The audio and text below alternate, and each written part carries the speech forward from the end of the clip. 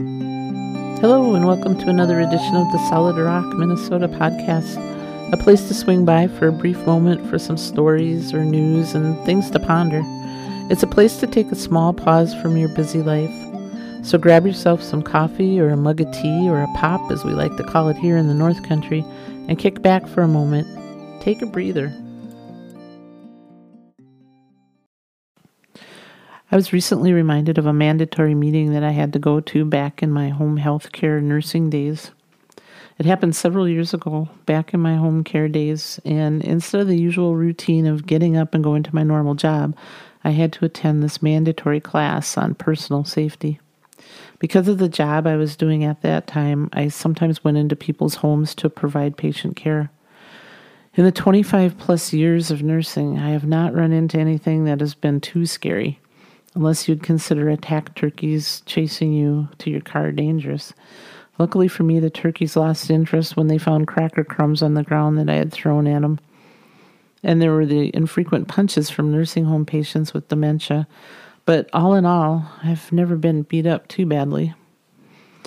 So I woke up that morning already grumbling to myself that this mandatory meeting was not what I wanted to be doing for 3 hours. I had the preconceived notion that for 3 hours I'd be sitting and listening to some corporate person drone on and on about how to stay safe out there in the home care environment, a place where few corporate people even dared to travel. So when I got there, I found a back seat in hopes that I could put my iPhone in book mode and just catch up on some reading while pretending to engage in the class. Sitting in the back of the class, I had hopes that I would be left alone and wouldn't have anyone sitting next to me so I could just sit and read. But the class did fill up, and there was only one seat left, and that was next to me. In walked this man that would be my partner in personal safety for the morning. He was over a foot taller than me and had the forearms of the old cartoon character Popeye the Sailor Man. We greeted each other just as the class was about to begin, and the instructor told everyone to put away your cell phones and pagers on silent, and yes, don't even have them on the table or on your body.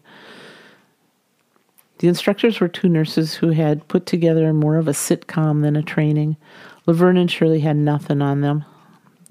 They tag-teamed the instruction and made the time go a little quicker than the usual 3-hour meeting. And by mid-morning, it was time to put into action personal safety. It was a demonstration of how to get out of unsafe situations that may arise in the healthcare profession. They were the usual situations a nurse can face, like a chokehold or having your hair grabbed from the front and then from the back, and then also the infamous two-hand grab that every female nurse is quite aware of. A piece of cake, except for the fact that I had the young 7-foot-high Popeye coming at 5 foot, almost ready for Social Security me. And so I fought back as I would have my big brothers when I was younger. Nothing was off limits, and, well, he received a good punch, and it actually knocked the wind right out of him. I managed to get out of all the holds he threw at me, and having grown up with 2 older brothers and raising 4 kids into adulthood, I had many moves to draw from in keeping Popeye at bay. All in all, the morning turned out to be, well, fun compared to my preconceived thoughts from earlier in the morning. Remembering back to that day several years ago, it made me smile, and it also made me realize now that I'm mostly retired, I need to put aside my thoughts on what my day should be like and what expectations I may hold. I need to look past all that I need to get done and just really be settled in the moment of what is currently happening. By putting on an attitude of gratitude at what will face me each day, I can keep looking for those kung fu moments each and every morning when I rise. If I can remind myself to do that, I believe life will be just a little easier when unexpected things get thrown my way. You've been listening to the podcast of Solid Rock, Minnesota. We're honored and happy you've taken the time from your busy day to give us a listen. If you've enjoyed spending a few minutes with us, please tell your family and friends to stop by and check us out.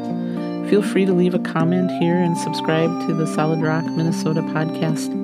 You can also stop by and visit our website at www.solidrockminnesota.com.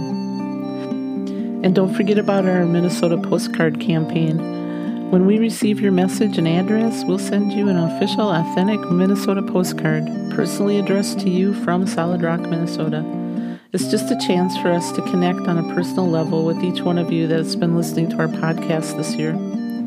There's absolutely no strings attached. We'll not send any solicitation or requests for donations, or we won't even keep your address if you don't want to stay in touch with us.